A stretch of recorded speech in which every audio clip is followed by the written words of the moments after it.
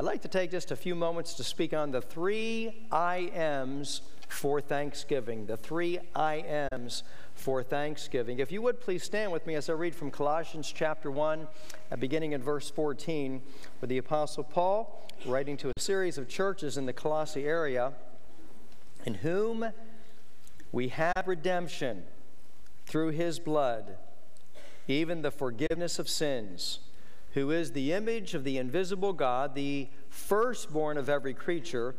For by him were all things created that are in heaven and that are in earth, visible and invisible, whether they be thrones or dominions or principalities or powers. All things were created by him and for him. And he is before all things, and by him all things consist. And he is the head of the church, the body of the church, who is the beginning, the firstborn from the dead, that in all things he might have the preeminence. May we pray together. Let's pray.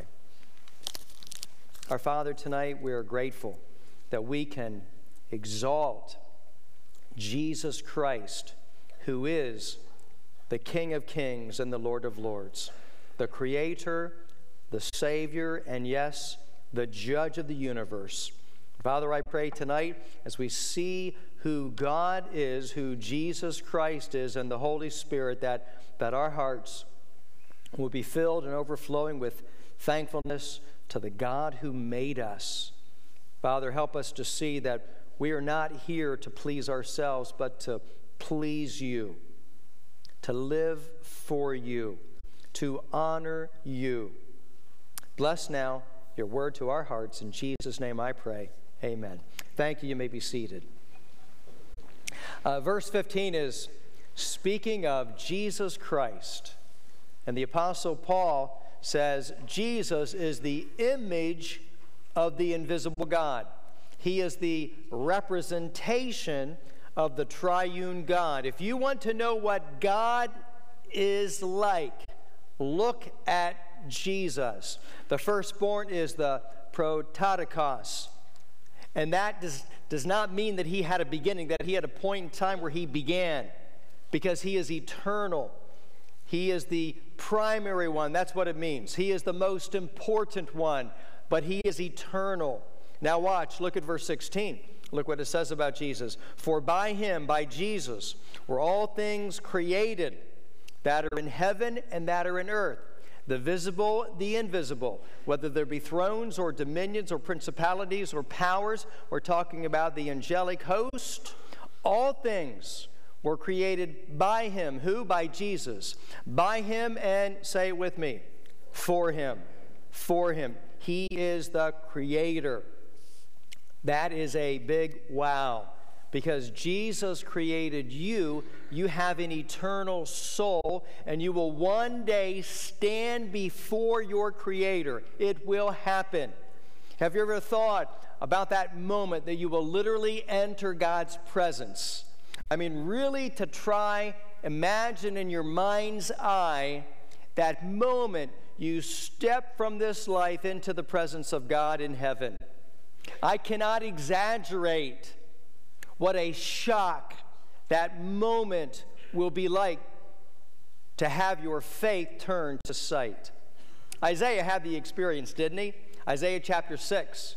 And you know what he did when he saw the seraphim and the cherubim, and they're crying out, "Holy, holy, holy is the Lord God of hosts. The whole earth is filled with his glory." And the Bible says that the post of the door moved at the voice of him that cried. And the house, the temple, was filled with smoke. And you know what he did?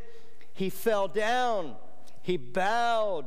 He worshiped. He said, "Woe is me, for I am undone. I am a man of unclean lips, and I dwell in the midst of a people of unclean lips." To have a vision of being in the presence of God. It's going to absolutely shock us all. And what a joyous moment that will be, to be in God's presence. When the psalmists praise God, the Bible says they praise him on the high-sounding cymbals. They praised him on the psaltery and harp. They clapped their hands. Psalm 134:2, lift up your hands in the sanctuary and bless the Lord. It doesn't matter what anyone else thinks. It's going to be God and God alone, audience of one. Now you have to think about, is that really true? Is it really true that we have a creator? He created us and we're going to stand before that creator and give an account to him?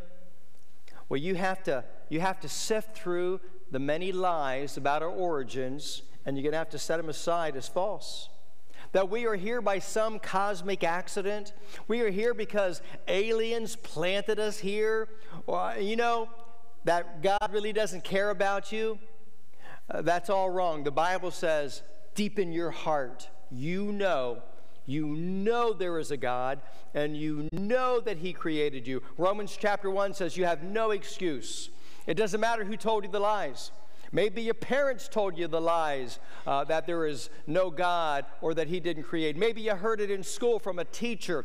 Maybe you heard it from a professor in college. Maybe you read it on the internet or in a book or a magazine article.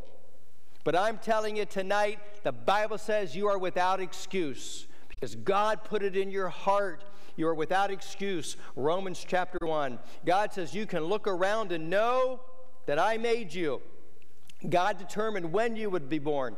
God determined where you would be born. God determined who you would be born to. It's all his choice. Acts chapter 17. Do you remember in school when you began to learn about this wonderful globe? Look here in Colossians 1:16. In 1:16, by him were all things created that are in heaven and that are in earth. Right now, we are seated on a ginormous ball straight below us. If you were to go straight down from this auditorium and go through the crust of the earth and go all the way down, you would go down to a core of magma, of lava, of fire. And there's just this thin shell on top of it. And then on top of that, there's 2/3 of it's covered by water, the seas. We are sitting on a fiery ball that is spinning around at 1,000 miles an hour. We complete one revolution every 23 hours and 56 minutes. And you're just sitting there. I mean, you're not even holding on to anything. And we're going 1,000 miles an hour. Something called gravity is holding us down. Now, you've never seen gravity. It's invisible, but it works. We learned when we were about 12 months old where we could stand, begin to toddle, and begin to learn to walk and take our first step, and gravity kept winning, didn't it? Gravity kept winning. And then when we get old, really old, gravity starts to win again, doesn't it? Starts to win again. That's why I got a building program. Make some room around here. And then this spinning ball we call the earth is flying around the sun. What do you think about our spinning ball that is flying around that massive ball of fire that is 1.3 million times the size of the earth? And we're flying around it through space at 67,000 miles per hour. And it's 93 million miles away. And we say things like, wow, you think it's a little hot today. It's a little cold today. You understand that we are in the perfect balance. That if we were just a little bit closer to the sun, we'd burn up. If we were just a little bit farther away from the sun, we would give some new thoughts to it. It's a little hot today. It's a little cold today. Are you kidding me? We're 93 million miles away. Not only are we spinning, but we are tilted just right.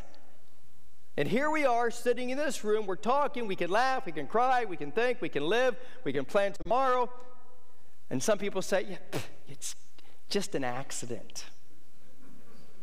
2 billion years ago there was an explosion. No, 4 billion years ago, 8 billion years ago was an explosion. They keep changing because they don't know. They profess themselves to be wise and they became fools. Really? An accident? Explain the love you feel. How would that just evolve? How would love evolve? Explain when you have tears of laughter, tears of joy or sorrow. No, we were created. We see God's divine nature in all of life. I can look around and see him. I see his creative fingerprints. It's awesome to know that I am not a mistake. You are not a mistake. You are not an accident. You were made on purpose. You will live forever somewhere. So God says in this passage, I made you. I have a reason to put you on this earth. So we come to the first I am. The first I am for Thanksgiving is I am created for him. I am created for him. Verse 16. In verse 16, for by him were all things created that are in heaven and that are in earth. I drop down. All things were created by him and, say it again, for him. I am created for him. Don't miss those two words. Why were you created? For him. Would you say it again? For him. Why were you created? For him. Now consider this being who created this amazing world, and he keeps it spinning in motion, and he holds it all together, and we know that he is there. What are we to do? We're to worship him. We're to love him. We're to serve him. We're to obey him. What does he want us to know about him? He wants us to know that he loves us. And so to prove that he loved us, Jesus Christ, his son, came, lived a perfect life, died upon the cross, and rose again. We're not just to focus on him for a couple of hours on Sunday or an hour on Wednesday. This is every day. We are created by him and for him. That's Thanksgiving. I'm created for him. The second I am of Thanksgiving, I am to give him glory. 1 Corinthians 10:31, whether therefore you eat or drink or whatsoever you do, do all to what? The glory of God. Do you believe that we should take the scriptures literally? Okay, how do you eat and how do you drink for the glory of God? Everything should point to him. So how do I eat for the glory of God? And so, I'd like to illustrate the Bible. And I have a cookie here tonight. This cookie is oatmeal raisin. I promise to take my stash up to our pie fellowship in just a few minutes. It will be one short cookie, though. I want you to think about eating. Now, when you go back to Genesis chapter 1, every time God made something, he made a statement. You remember what he said? This is good. You remember that? This is good. That's good. That's good. I mean, he created light and darkness, and he said, that's good. My whole job is to agree with God and say, yes, Lord, that's good. I mean, this earth is amazing.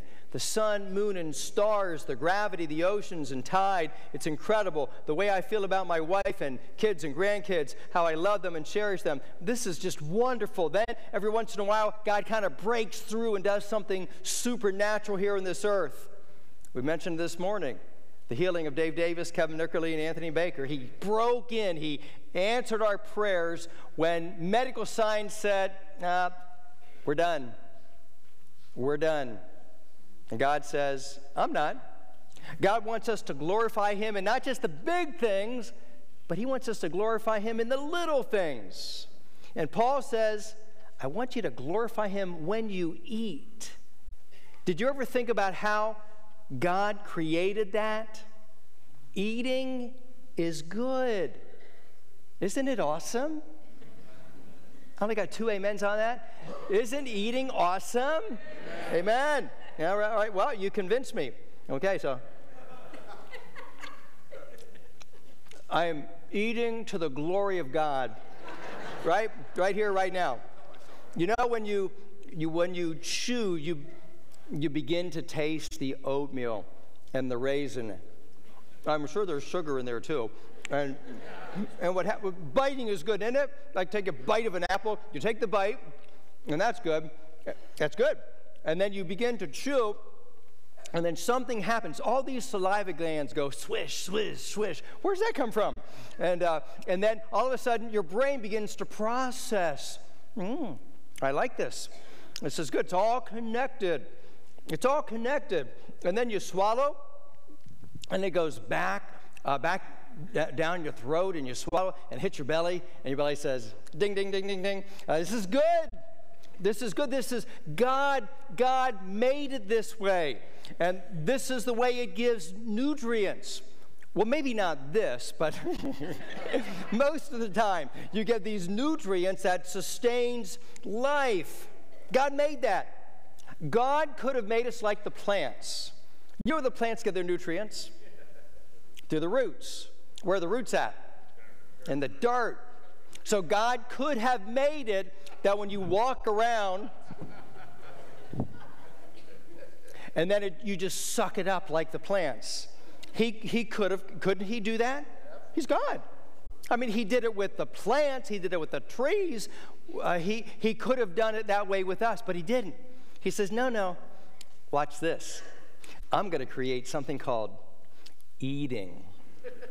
And eating is good. Wow. That was good, God. What amazing creation we are a part of. This is our Creator God. I mean, whether the world is spinning, whether we're flying through space, whether gravity's holding us down, whether our heart and lungs continue to beat and breathe, even when we're asleep, we're unconscious, but He makes us so that we continue to function, our brain continues to function. We can eat and we say, wow, we can fall in love and have a family and say, wow, we can have brothers and sisters in Christ in a loving church family, and we can say, wow, and we can sing, you are a great and glorious God. I mean, every emotion we have points to God. God, you are an amazing being. Now, I understand there's pain. There's pain. I've had known my share of pain and loss in family, and so have you. The presence of pain does not cancel out the good things that God created.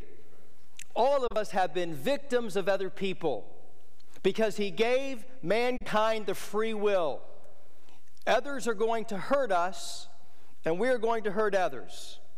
And so someone in our church family, they got up really early and they went grocery shopping before dawn on Friday morning, and they got home at 5:30 in the morning, and 4 thugs attacked them.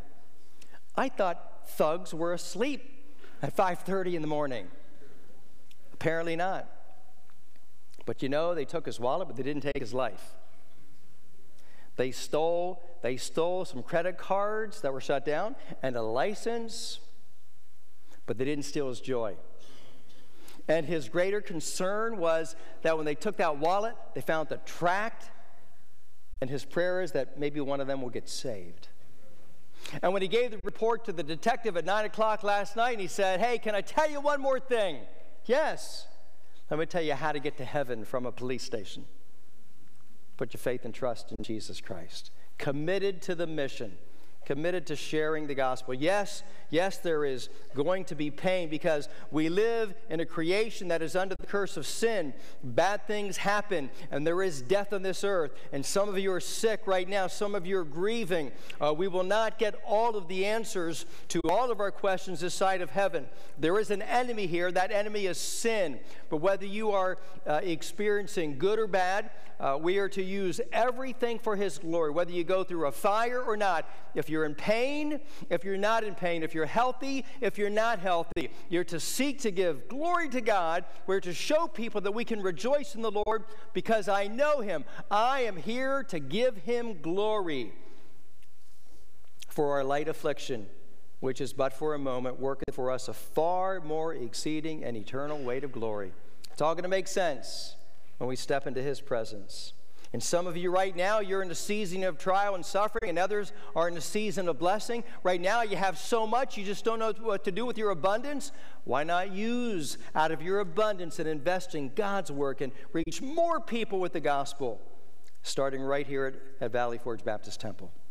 What a joy to be able to tell you about Drew Gray, one of the early converts of our bus ministry, to see him grown up, married. He was a Christian school teacher for a while. Now he's a father educator, helping drug addicts come to Christ. And then from that service, I go up, and 3 teenagers helped Lynn prepare a Thanksgiving meal for all the bus kids and the workers.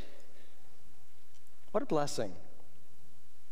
So the pain, the health, the wealth, everything is to be used for God's glory, even the cookie. Whether you eat or drink, I am to give him glory. One more I am to give him thanks. Back to Colossians 1 verse 3. We give thanks to God and the Father of our Lord Jesus Christ, praying always for you. Oh, we need to be reminded that we do not just thank God because he gives us gifts. No. We need to say, I love the giver of the gifts. I love the giver of the gifts. We don't need the gifts to make us happy. And that was the way the early church was. They said, I'm going to sell it. I'm just going to sell it, and we'll give it to the church, and they can help people because we have people that have come from far away, and they got saved, and they're here in Jerusalem. I don't need my stuff to be happy. I'll just give it away. The challenge in our culture is to fight the temptation to live for ourselves and not him. We are tempted to live for our own pleasure. We don't look at ourselves as a created being created for him. And too many times we have this idea that, he created us and gave us a free will just to do whatever we want to do and please ourselves. That's what Adam and Eve did. They got to the place where they didn't want to stay under the authority of God, and they wanted to do their own thing. God said, don't eat of that tree. You got the whole Garden of Eden, that tree, don't eat of that tree. And they began to say, did God really say that? Did God really say that? I think this is going to be a good thing for me. And they came out from under the lordship of God, and you know the rest of the story. But we do the same thing, don't we? We do the same thing. God sets up his authority. He sets it up at home. He sets it up at church. He sets it up in government. He sets it up where you work. And then we come along just like Adam and Eve and say, I want to do my own thing. I want to do my way. I don't care what the authority says. You are Adam and Eve. You're Adam and Eve. Do you know how you can give thanks to God? By believing him, that's faith, and by obeying him, that's love. That's good. How can you give thanks to God? By believing him, that's faith. By obeying him, that's love. If you love me, keep my commandments. What a great way to say thank you to God. I've shared with you before, and I want to just remind you again, you can come up with your own plan, but I think it would really be good to do something that is visible and tangible. And maybe you get together with your family, maybe you get together with some other families, because some don't have family in this part of the country or the world. But when you get together, a little exercise you can do is you just have some little pieces of paper and have some pens and write down something meaningful that you are thankful for. And you kind of fold it up and you do 2 or 3 of them and you stick it in a bowl and you kind of shuffle it around and then you take turns and you take turns pulling it out and you read what someone wrote that they are thankful for. And then you try and guess who wrote it. In our family, that's kind of easy. Maybe it will be for yours as well. Would you just make Thanksgiving an attitude? Would you make Thanksgiving a part of who you are? Because the Bible says when you are filled with the Spirit, you're going to give thanks always for all things. And I promise, you're going to get a lot less frustrated and upset and angry because you're filled with thankfulness. Let's pray. Father, thank you.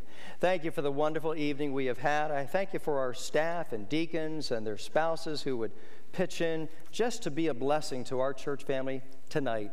I thank you that we can have some refreshments and that we can glorify you by eating and drinking and fellowshipping, talking about how great our God is. So, Lord, I pray that you would bless this time and bless this week and really do a spiritual work in our hearts to pull us away from being so critical and so upset and so frustrated because we don't get our way. But Lord, you're going to get your way, and that we are created by you and for you. And so, Lord, help us to dwell upon that, to meditate upon that, and to think of that moment when we will step into your presence. Oh God, it is our desire to hear from you, well done, thou good and faithful servant, and that we might have crowns to cast at the feet of Jesus Christ, because we chose a life of faith and obedience and faithfulness, pointing people to you, whatever came into our lives. I thank you for a church family that is constantly on the lookout to share the gospel, to plant the seeds, to share a testimony, to pass out a tract, to be a witness by life and through word. Now help us, empower us to exalt Jesus, that he might have the preeminence in our lives, our homes, our church and school. In Jesus' name I pray. Amen. Let's all stand. You need the grace of God as well. Please open your Bibles to Philippians chapter 1 this morning. Philippians chapter 1. Over the last 35 years, we've talked about how to be thankful, who to be thankful to, why to be thankful, how giving thanks pleases God and encourages other people. But this morning, I want to follow the example of the Apostle Paul. He told the Christians at Philippi that he was thankful to God for them. And then he told them why. So this is going to be more of a testimonial message of my thanksgiving for you. Tonight we're going to sing that great hymn, My Heart is Filled with Thankfulness. And that's how I feel right now. My heart is full and overflowing with thankfulness. This year God has emphasized some great lessons in my life because of our study of Philippians. Look with me in your notes. How to experience joy in Christ and not in circumstances. Are you tempted to let the things people say steal your joy? How about this? Commitment to the mission, sharing the gospel. One of our members had a traumatic event at 5:30 a.m. Friday morning as he returned to his home in Norristown after grocery shopping. 4 thugs assaulted him. They stole his wallet. They stole a bag of his groceries. Police were called. Jody and I prayed with him yesterday. This is what he said. I'm glad they stole my wallet because it has a tract in it. I'm glad they stole my wallet because it has a tract in it. Maybe one of them will get saved. That's commitment to the mission.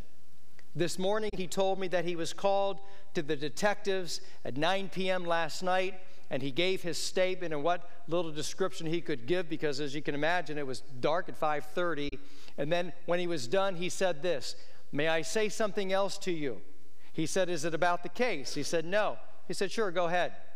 And he began to explain how the detective could go to heaven from the police station.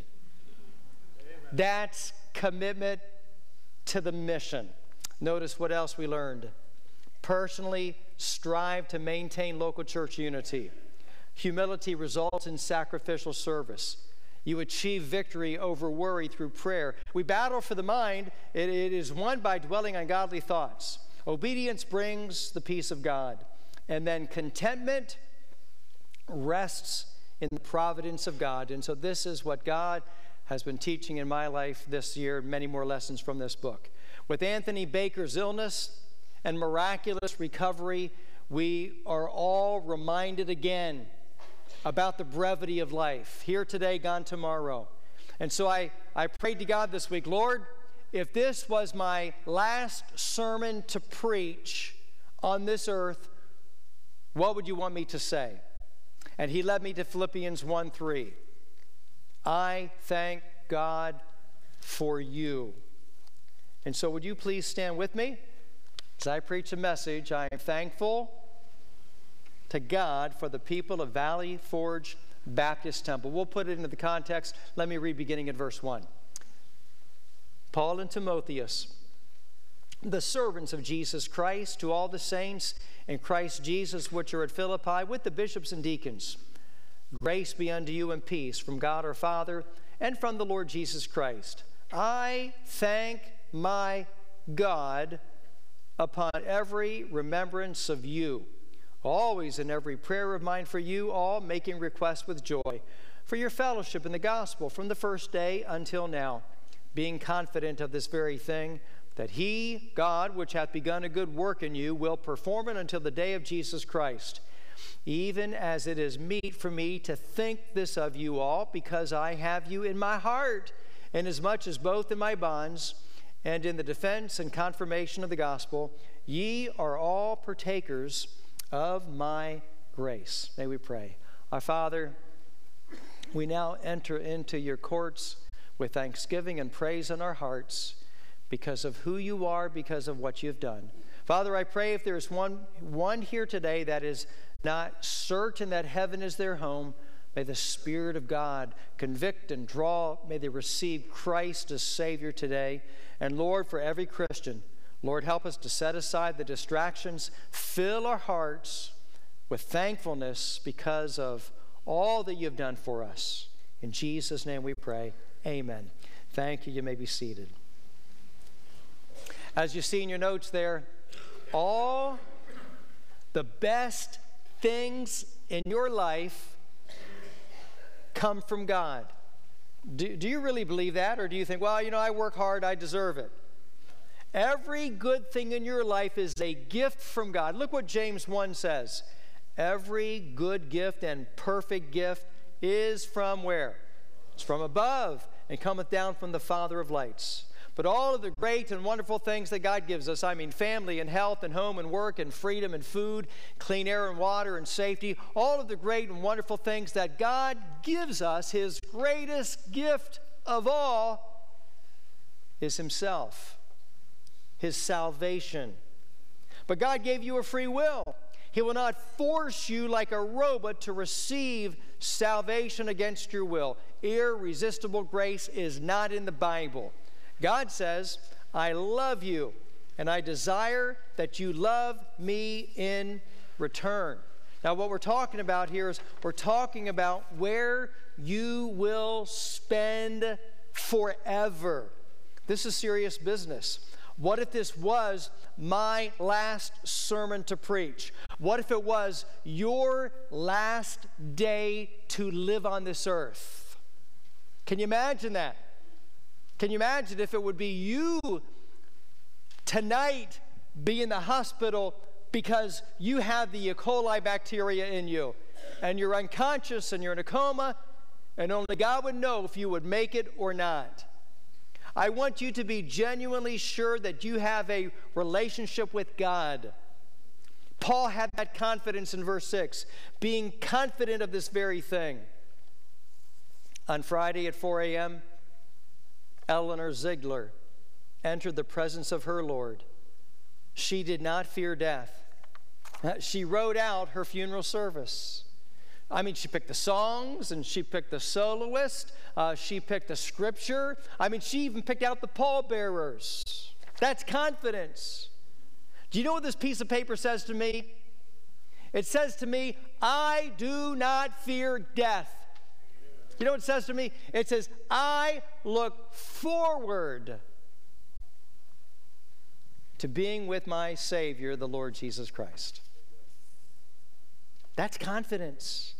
If you knew you were going to die today, would you say, yeah, that'd be just great, the last day of my life. I'm so secure in my relationship with Jesus Christ. He is my most important relationship in life. I can say with Paul, for me to live is Christ, and to die is more of him.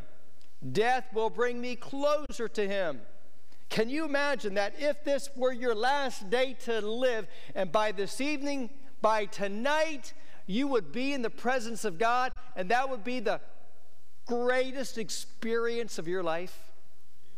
To be in heaven, to be with God, surpassing every other experience multiplied together. But sometimes people come to church and they say in their heart, well, I think I believe, and I I'm pretty sure I believe, but I have some doubts. I was reading some things. I saw some things. Or maybe you sing songs about the return of Christ. I really think there are people here today who secretly wish that Jesus would not return today. I mean, seriously, the rapture would mess up all of your plans, right? I want to do this and I want to do that. Or those who are thinking in their hearts, I'm not even sure if God is real. Nobody knows it but you and God. May I tell you that God has solid answers to your questions? May I say that God is not afraid of your questions? Questions of faith?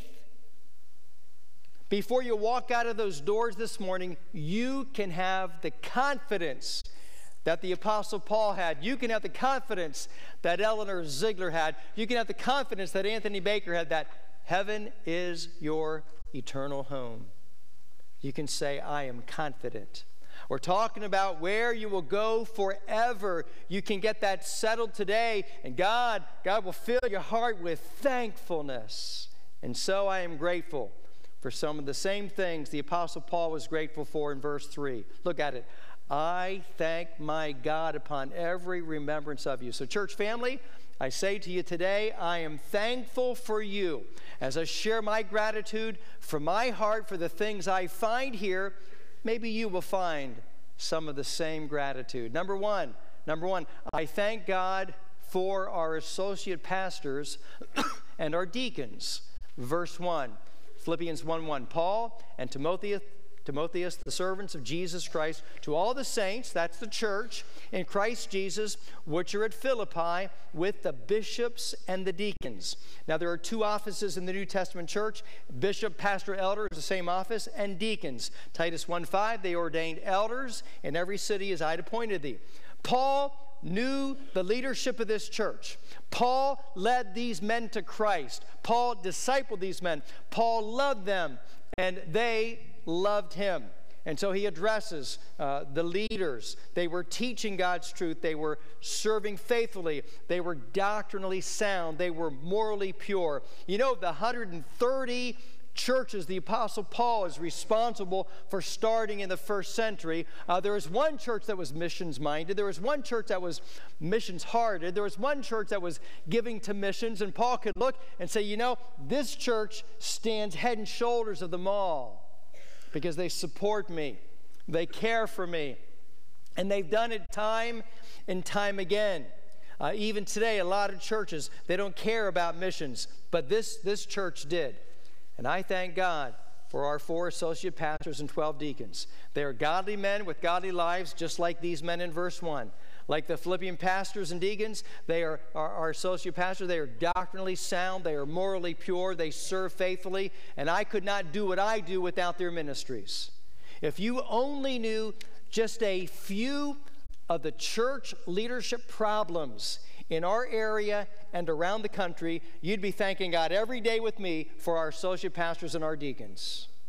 Most pastors and staff, they leave their churches or they resign the ministry because of problems with deacons or other staff members. The longevity of our staff and deacons is a work of God. If we were left to do this on our own power, we'd have messed it up a long time ago. A long time ago.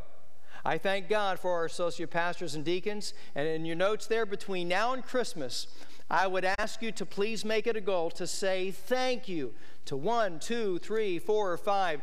Write a short note to them. Many times when you are home Sunday afternoon having lunch or at a restaurant, there's a deacon still here doing the ministry and locking up. When you're home on Wednesday night in bed, many times there are associate pastors and deacons. They're still here in this building, and they're doing God's business so we can do what we do to reach our community.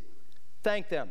Number 2, I thank God for your encouragement. Verse 5, Paul says, I thank God for your fellowship in the gospel from the first day until now. What is that? That's encouragement. Oh, how they encouraged him. Encouragement is oxygen for the soul, George Adams said more than 100 years ago. Look on page 3. The dictionary says encouragement means to give support, confidence, or hope to someone. We all need it. We all need encouragement in life, not just to survive, but to thrive. When you encourage someone personally, sincerely, and frequently, you are filling their sails with the wind to keep them to keep on keeping on. And I'm thankful for our family that encourages me, Jody, and our family. Full-time ministry is one of the most emotionally stress-filled professions. I mean, the emotional swings of ministry go from the greatest of joys to the greatest of sorrows. In the last 8 days, we've been involved in more than a dozen of these emotional extremes, from meeting with a man on hospice, one of our senior saints entering heaven, to others being united in marriage yesterday, several more going through the trial of their life, and many just burn out from it. But encouragement is the key to longevity in ministry. I'm so thankful that you give it again and again. J.R. McGee and Bonnie were married here yesterday, and Jody, she sang at their wedding. But you know that Jody also sang at both of their spouses' funerals. You know, we sorrow together, but then we rejoice together. I thank God for your encouragement. Number 3, I thank God for your patience. We find that in chapter 4, verse 10. I rejoiced in the Lord greatly, that now at the last your care of me hath flourished again, wherein ye also were careful, but ye lacked opportunity. 2 Corinthians 8, we learn that these Philippians had experienced suffering and persecution and deep poverty, but even in their deep poverty, they said, hey, let's pass the plate. We got to take up a missionary offering for the Apostle Paul. They were patient. They endured. They did not give up on their missionary. Paul is now in prison. He is slandered. He is falsely accused. He might be executed.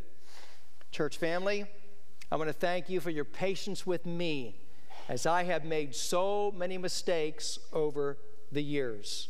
When I was a younger man, you were patient with me. Now that I'm an older man, notice I didn't say old, now that I'm an older man, you are still patient. James wrote, be not many masters, be not many teachers, knowing that we shall receive the greater condemnation. What does that mean? The greater scrutiny. I have given over 7,000 sermons, lessons, and devotionals. Yes, you are a patient bunch. But Linda Orfanos is here from the first Sunday. How would you like to have that kind of scrutiny over what you say publicly? 7,000 times. And then to know you got to give an account to God for every single word that you say. Heavy responsibility. And for those who are newer to our church, you may be unaware of the many mistakes that I have made over the years as a pastor. Let me give you a couple of examples of how you have been patient with me. I thank God for your patience. I thank God that you are patient with my preaching. Our first year as a church, we averaged 18 people. I pastored a very small church for several years. I remember reading a story by Pastor Chuck Swindoll. Most of you have heard him on the radio. He is a master storyteller, been on the radio for about 4 decades. I used one of his stories, and it illustrated a point perfectly. It had a little humor in the story, but he described a child as a brat. And I told the story just as he told it, and it was a blessing to some of the folks. After the service, one of our new ladies came to me with tears running down her cheeks, crying, "Oh, Pastor, I have to talk to you about tonight's sermon. You called a child a brat." I said, "I'm so sorry. Please forgive me." She said, "Every child is precious, and no child should ever be called a brat. I forgive you." And you know, she really did forgive me, because her and her husband, for the next 3 Thanksgivings until they moved away, they would knock at the door unannounced, and they'd bring bags of groceries. And in those bags of groceries were meat.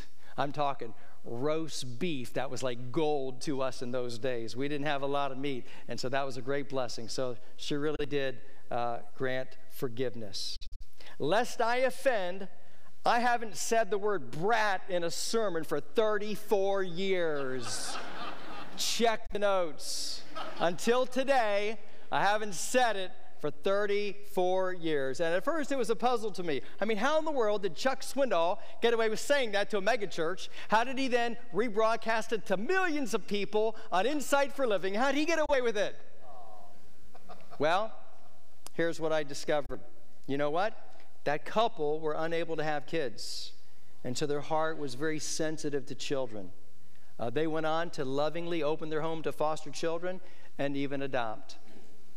I thank God for your patience with my preaching. And secondly, I thank God with your patience through my mistakes. Church planter Grant Rice, he was triple my age. He was here right after we moved into our first building. We drove by and saw a little bus for sale. He said to me, Pastor Scott, you need to buy that little bus. You need to start a bus ministry and get boys and girls and reach their moms and dads with the gospel of Jesus Christ. So I called and I got the information, the miles, the cost $1,500 for that used bus. On Wednesday night, I enthusiastically held a short business meeting, and I said, Brother Grant Rice and I were out. We spotted a bus for sale. It has so many miles. It's only $1,500. Any questions? And hands started going up. Question one. Do you have a record of its maintenance? No. Two, the ratings on Consumer Reports, what did they say about this particular bus? I don't know. Question. It was the only business meeting I was totally unprepared for in the last 35 years. I said, you know what, those are all good questions. They are good questions. I'm going to get some answers, and we can discuss it Sunday night after the evening service.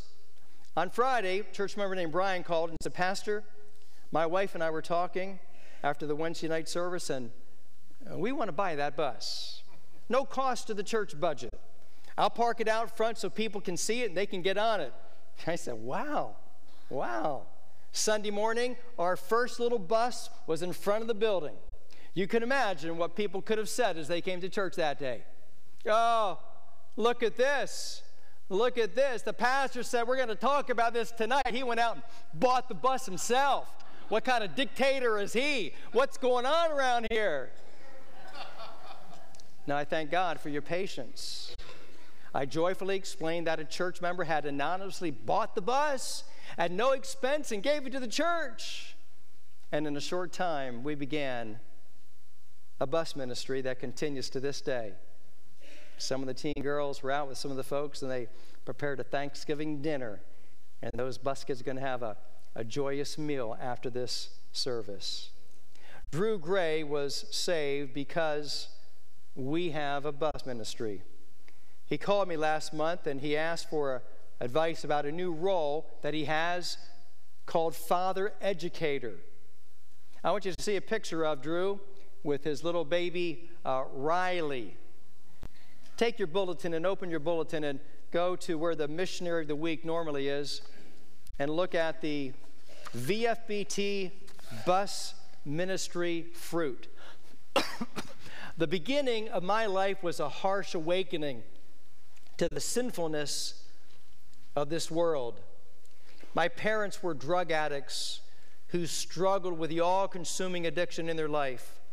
I was deprived of the bare necessities needed to survive. I lived in poverty. I spent time in foster care due to my parents' struggle with their addiction. There was no joy or comfort, just misery. However, by God's grace, that all changed one day. I was invited to attend a Sunday school bus at a local church in my area, Valley Forge Baptist Temple. It was a reprieve to be away from the house I was living in for a few hours every Sunday. It was such an inviting and warm atmosphere. My first Sunday school teacher, Mrs. Colton, took an interest in our family. And here's a picture of one of Mrs. Colton's Sunday school picnics with Drew in it. She took Drew and Shelby to different events, including the Nutcracker at Christmas time. The Coltons have been the biggest blessing in my life, and I cannot express how thankful I am the Lord brought them into my life. Pastor Colton led me to the Lord in a parking lot one day after treating us to pizza. The Lord spoke through Pastor Colton about the love of Christ and the assurance of an eternity with Him. The Coltons were so kind to me and my family. They showed me that I wanted to love the Lord like they do. Later that year, my father overdosed on opiates. He sadly lost his struggle to addiction and did not come to know the Lord. My mother abandoned my sister and I, and she lost her battle with addiction years later. Valley Forge Baptist Temple was such a wonderful support to my sister and I. Pastor Wendell, even without knowing my father, conducted the funeral service for him.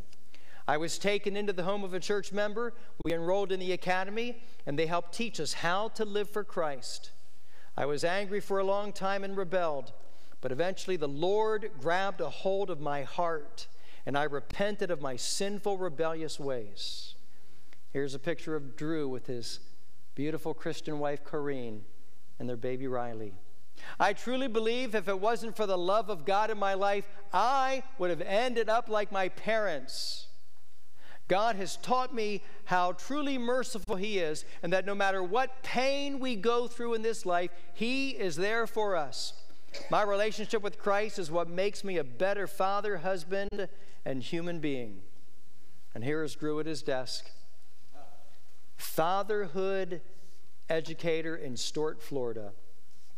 You know, church family, even though I fumbled a business meeting, and even though I didn't have all the answers to all the questions to buy a bus, instead of shooting down my idea of a bus ministry, you were patient. You were patient with me. You were patient with my mistakes. And now Drew Gray, at the age of 30, instead of being a drug addict, he is helping drug addicts come to Christ and become better dads. Drew texted me this week. He watches my parenting series, and he's using my examples in his classes that he teaches to other dads. Glory to God. You know what I want to say to you is Satan loses and God wins. Satan loses and God wins. Why? Because you were patient with the pastor who was making some mistakes, though good intention. Glory to God.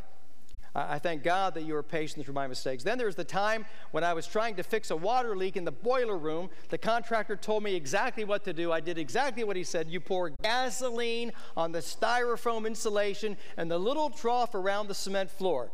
So I went down, I took a picture of it. There's the water heater. You see a little trough, just about 3/4 of an inch, and it was filled with styrofoam, and so the water comes in and got on the floor. So he said, you just put the gasoline in there, get a screwdriver, and you chew it out and pull it out. And no secretaries, no school. I was here all by myself, and so I did what he told me to do. And it was a really good idea for a while, I thought.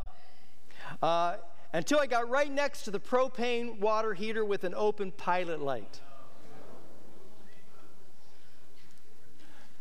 Do you know what happened next?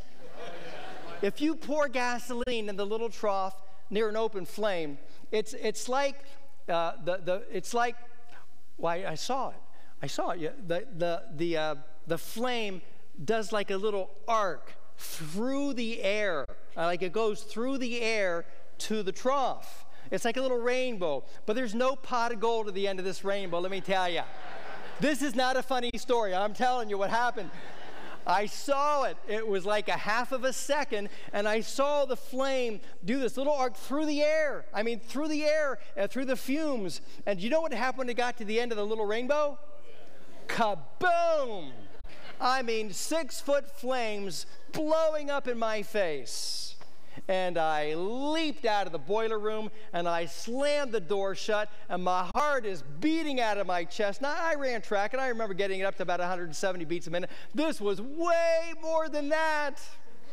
And I'm gasping for air. And you know when they say when you have a near-death experience, your life flashes before your eyes? Not true. Not true. I'll tell you exactly what happened. What happens is this. It is tomorrow's newspaper headlines. Pastor dies in boiler room explosion. Pastor burns new church to the ground. That is exactly what your mind sees when you have a near-death experience. And so the building is burning. I'm outside. I see a ceiling tile. I grab the ceiling tile. I go back in, and I shove it in that trough, and I battle the fire, and I put it out. Proof that adrenaline makes you dumb, right? Adrenaline makes you dumb. You don't know what you're doing. And then I went to my office, and I got on my knees, and I said, God, thank you that I'm still alive. I promise never to do a dangerous thing in the building again as long as I live. Mistakes.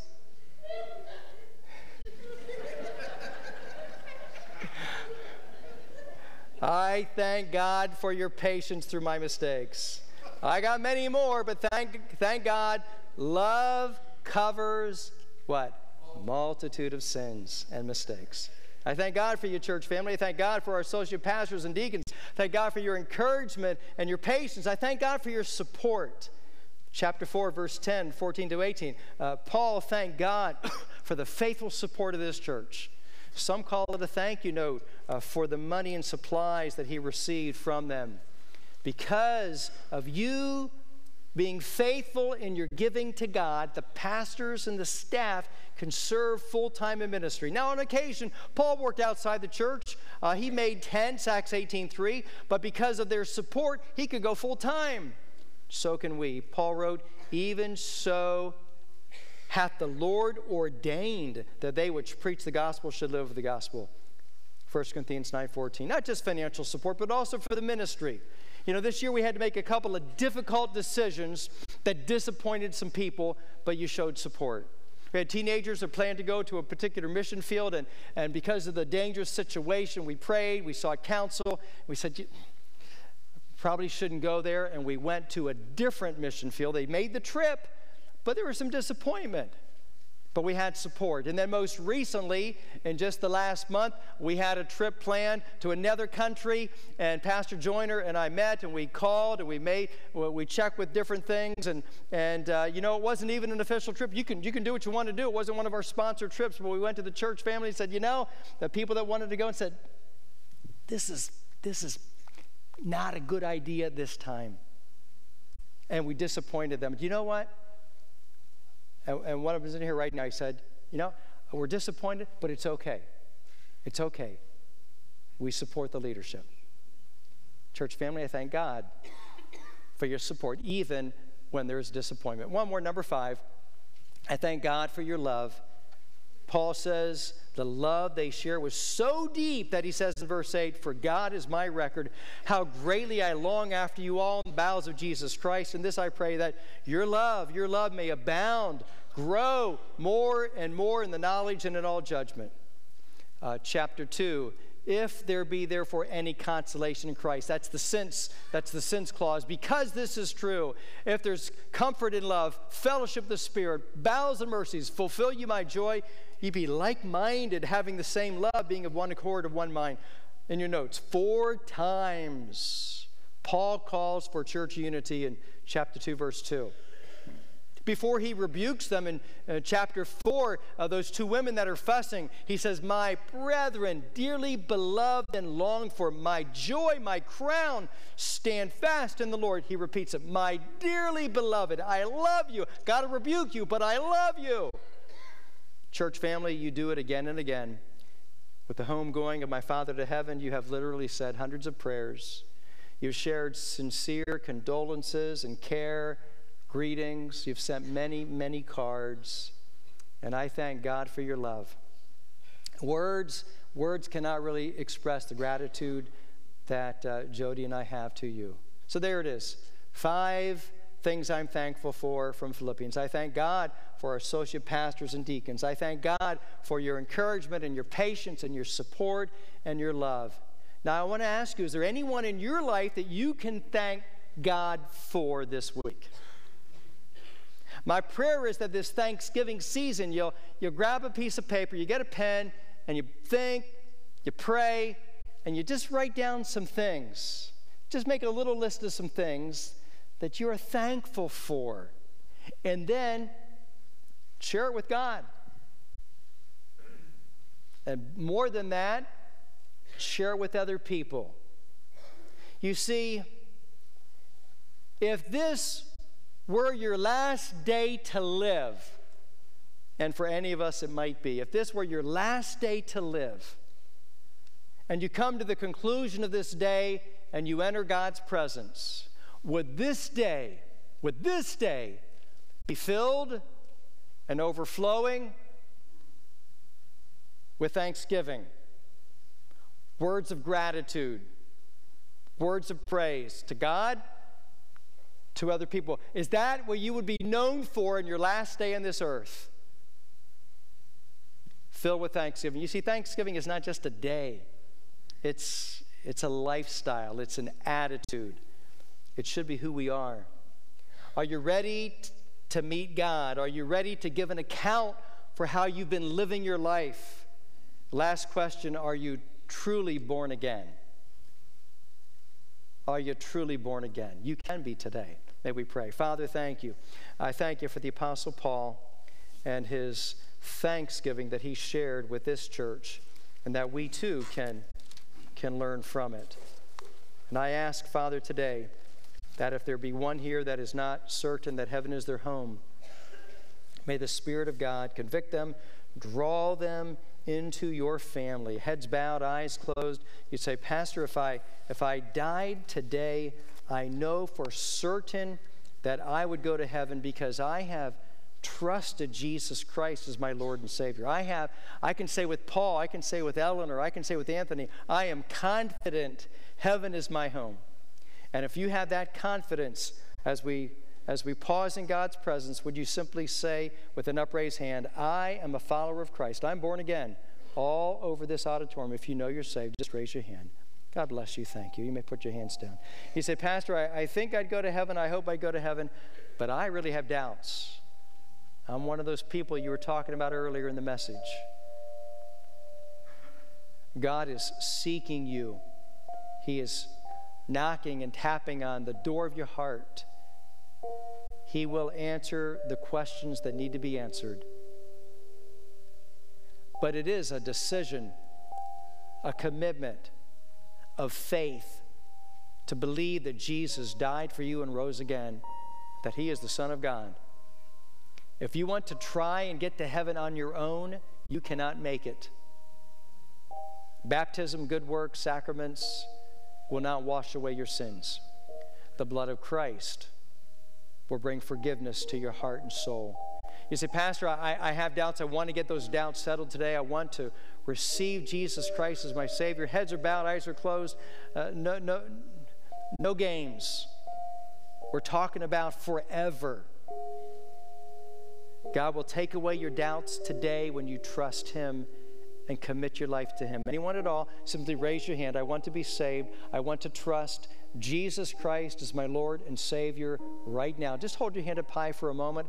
I'll lead you in that prayer, and you can call upon the name of the Lord and receive this great gift. God bless you. Thank you. You may put your hand down. Anyone else? I want to trust Jesus as my Savior. I want these doubts to be settled today. I sense the Spirit of God tapping on my heart. Right now, you can pray with me from your seat.